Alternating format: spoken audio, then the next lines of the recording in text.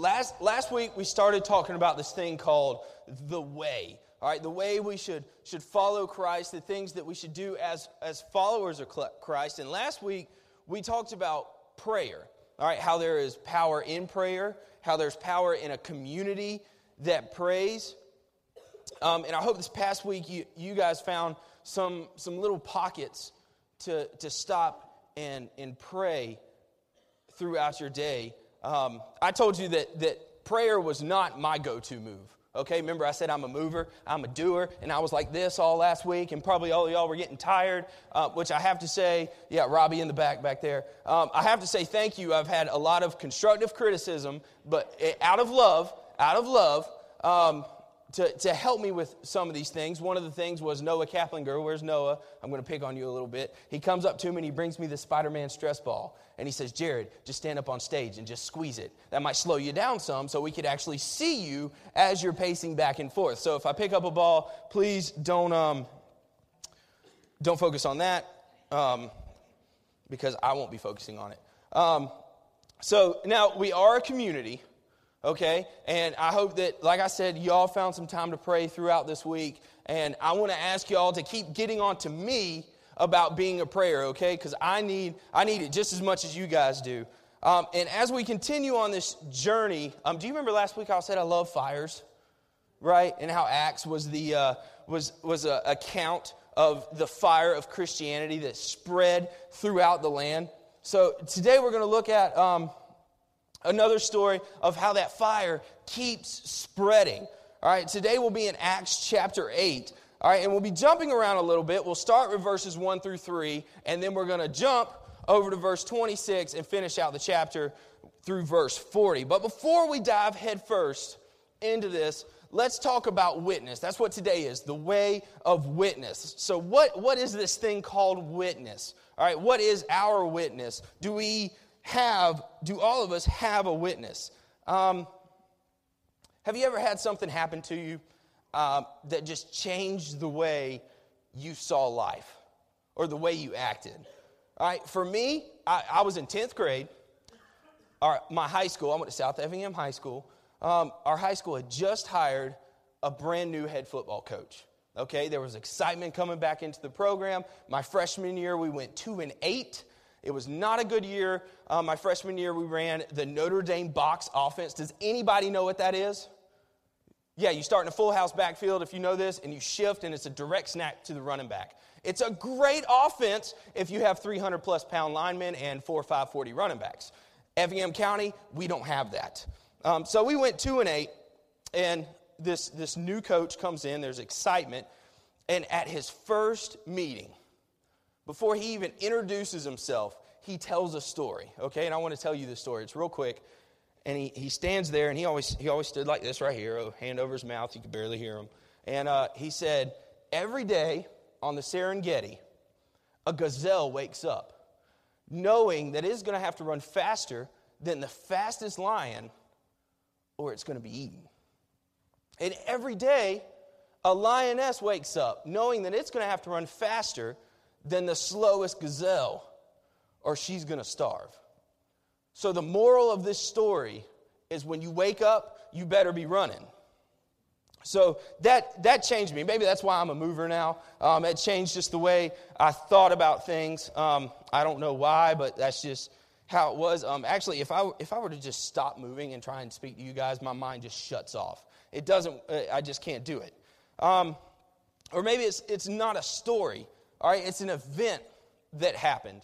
I took my youth group when I was at Claxton First United Methodist. We went skiing to Winter Place, West Virginia. Beautiful place. And while we were there, it was during New Year's. We were there like the day before New Year's Eve, and New Year's. And so on New Year's Eve, we go out during the day, we're skiing, and we come back to the hotel, and, everybody's changing. We're doing all that kind of stuff. And I'm sitting in my room, and I realize, it's getting close to New Year's. I want us all to be together.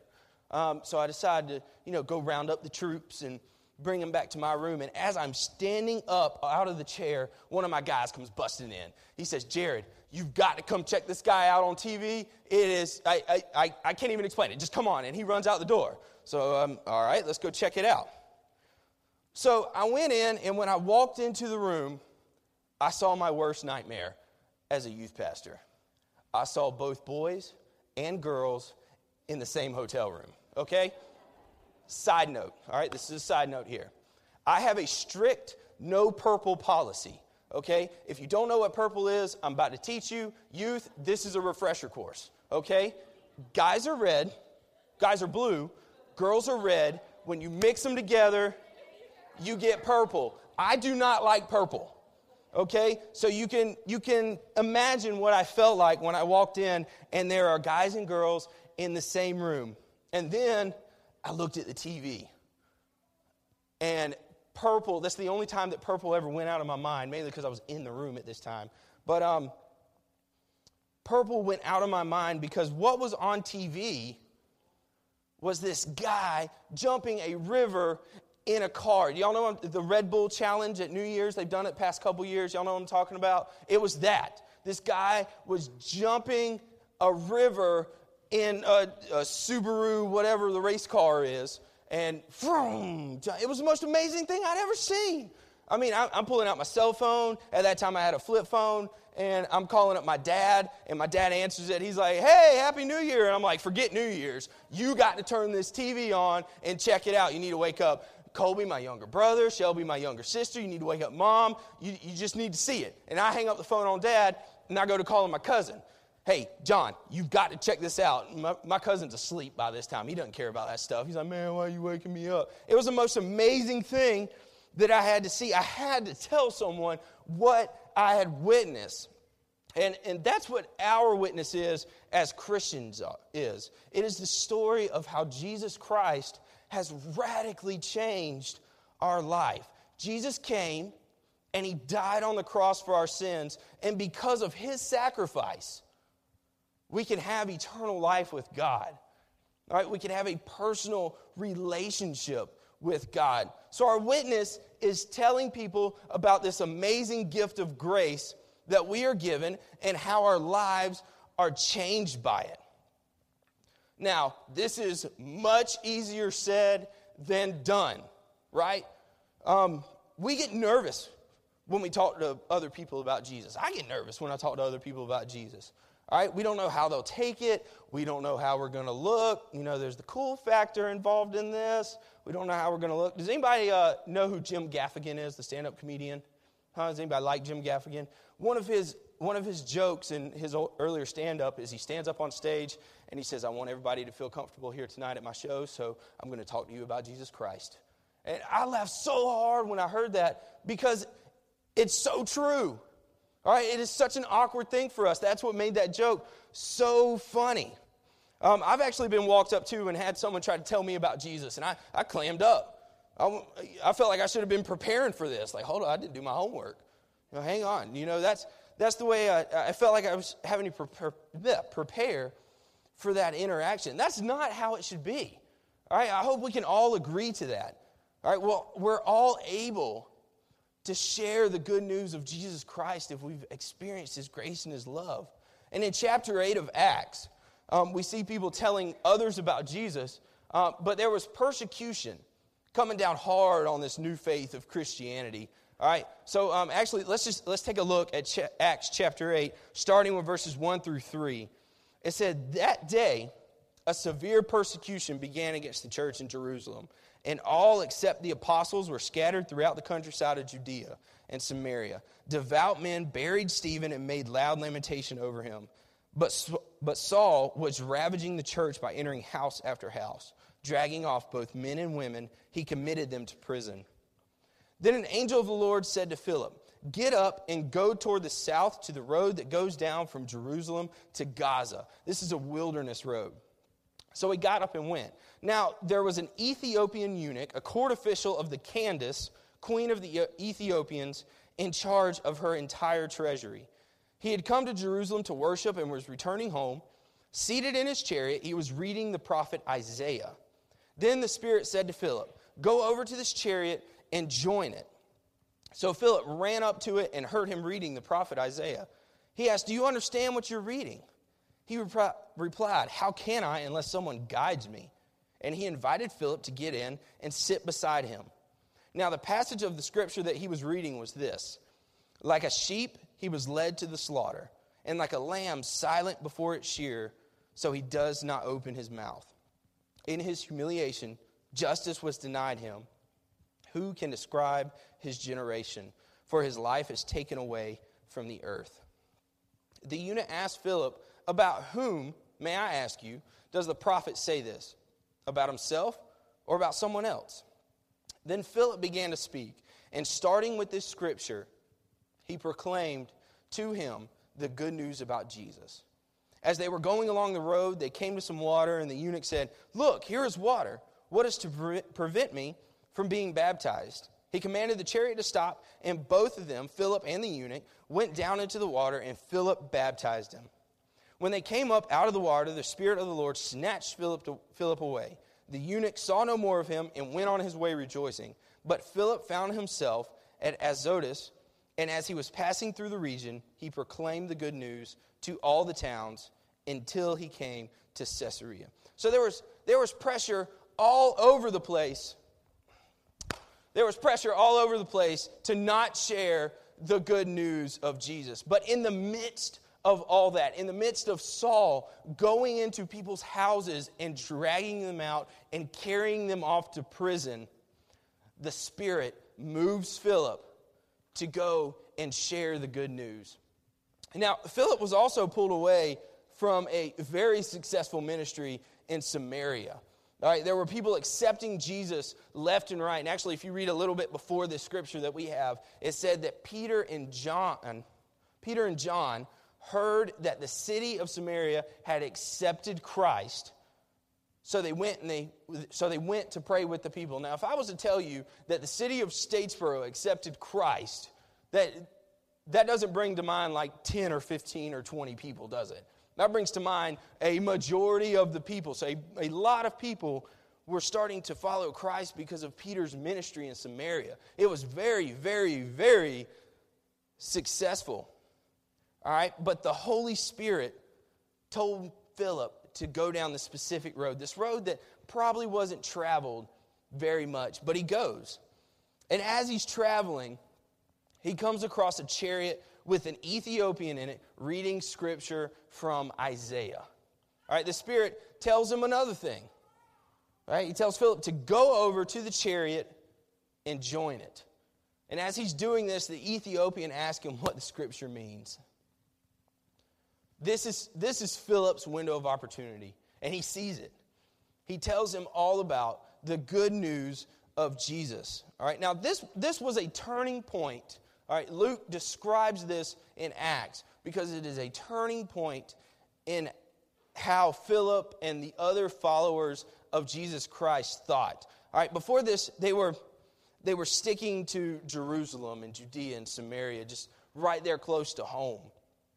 And they were sharing the good news there. But this right here shows us what Acts 1, when Jesus tells his followers before he goes up into heaven, in Acts 1 verse 8, he says, but you will receive power when the Holy Spirit has come upon you, and you will be my witnesses in Jerusalem and all Judea and Samaria and to the ends of the earth. So we see that verse come full circle here. All right, the mission that the disciples received from the risen Christ starts to take on this different shape. At this time, Ethiopia was looked at as the end of civilization. Past Ethiopia, there was nothing. Okay, so we see the gospel actually going to the ends of the earth. That's pretty cool to me. All right, that gets me excited. Now, I said earlier that we're all able to share the good news of Jesus Christ. But that is definitely easier said than done. All right? Sharing the gospel is not something that there's some formal liturgy in the book of worship of the United Methodist Church. There's just not a set way. But in verse 35, we see Philip open his mouth, and beginning with the scripture, he told him the good news of Jesus. Philip opened his mouth, and beginning with this scripture, he told the good news of Jesus. If you have your Bibles open, if you got your smartphone up, if you got a tablet out, please circle, star, highlight, underline, all of the above that phrase. All right? Because Philip just started sharing. He didn't have a script or a pattern to follow. He didn't have a week to prepare a sermon. He wasn't carrying around notes. Philip just told what he knew. He simply told the story of Jesus. If you and I are going to witness to Jesus Christ in the way that those first disciples were witnesses, it means that we have to share what we know. Nothing more, nothing less, just what we know.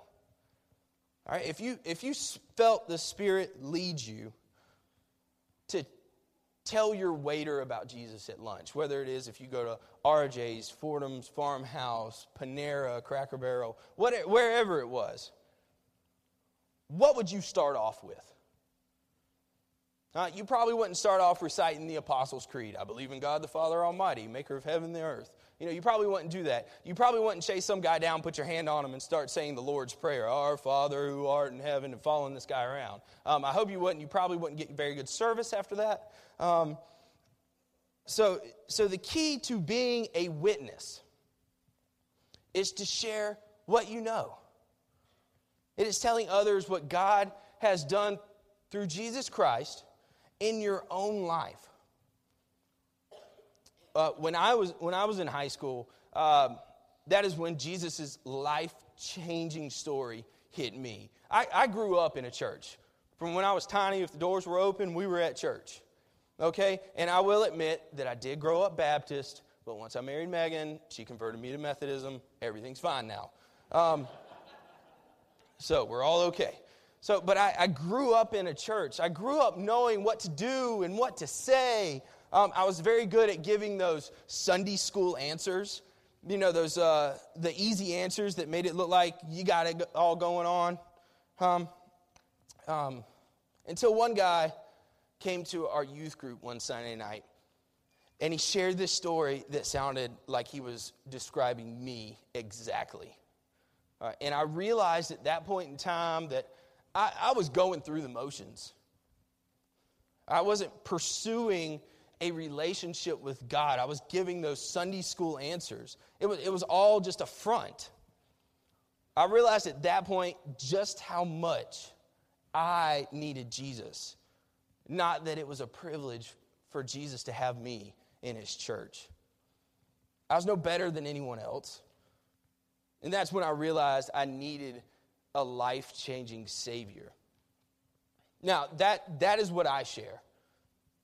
That's a little bit of the story of what I share. My story of how Jesus changed my life. How God sent his Son to die on a cross for our sins so that we may not die but have eternal life. So will you share your story so that people who are far from God can receive this amazing gift of salvation and grace? We all have a different story, okay? We all have a different story. It doesn't have to be what I just shared, but it should all point back to the same loving Savior. Look at Philip and the Ethiopian. Two completely different people. One from a Jewish background, the other one living on the edge of civilization. But their stories, in the end, pointed to a loving Savior. And it's also cool to think that just one person, one story, can have a huge, lasting effect. Did you know that to this day, Ethiopia is a Christian nation? Now, this may not have been the only Ethiopian in biblical times, in Luke's time, that happened, but we have this account right here. And to this day, Ethiopia is still a Christian nation. So don't think that your story doesn't matter, because if it points back to God, that's the only thing that matters. If you realize that maybe your story doesn't point back to God, maybe you're thinking, wow, Jared, if I was to tell my story, it had nothing to do with God in it. And you got some questions, please feel free to come and ask and talk to someone.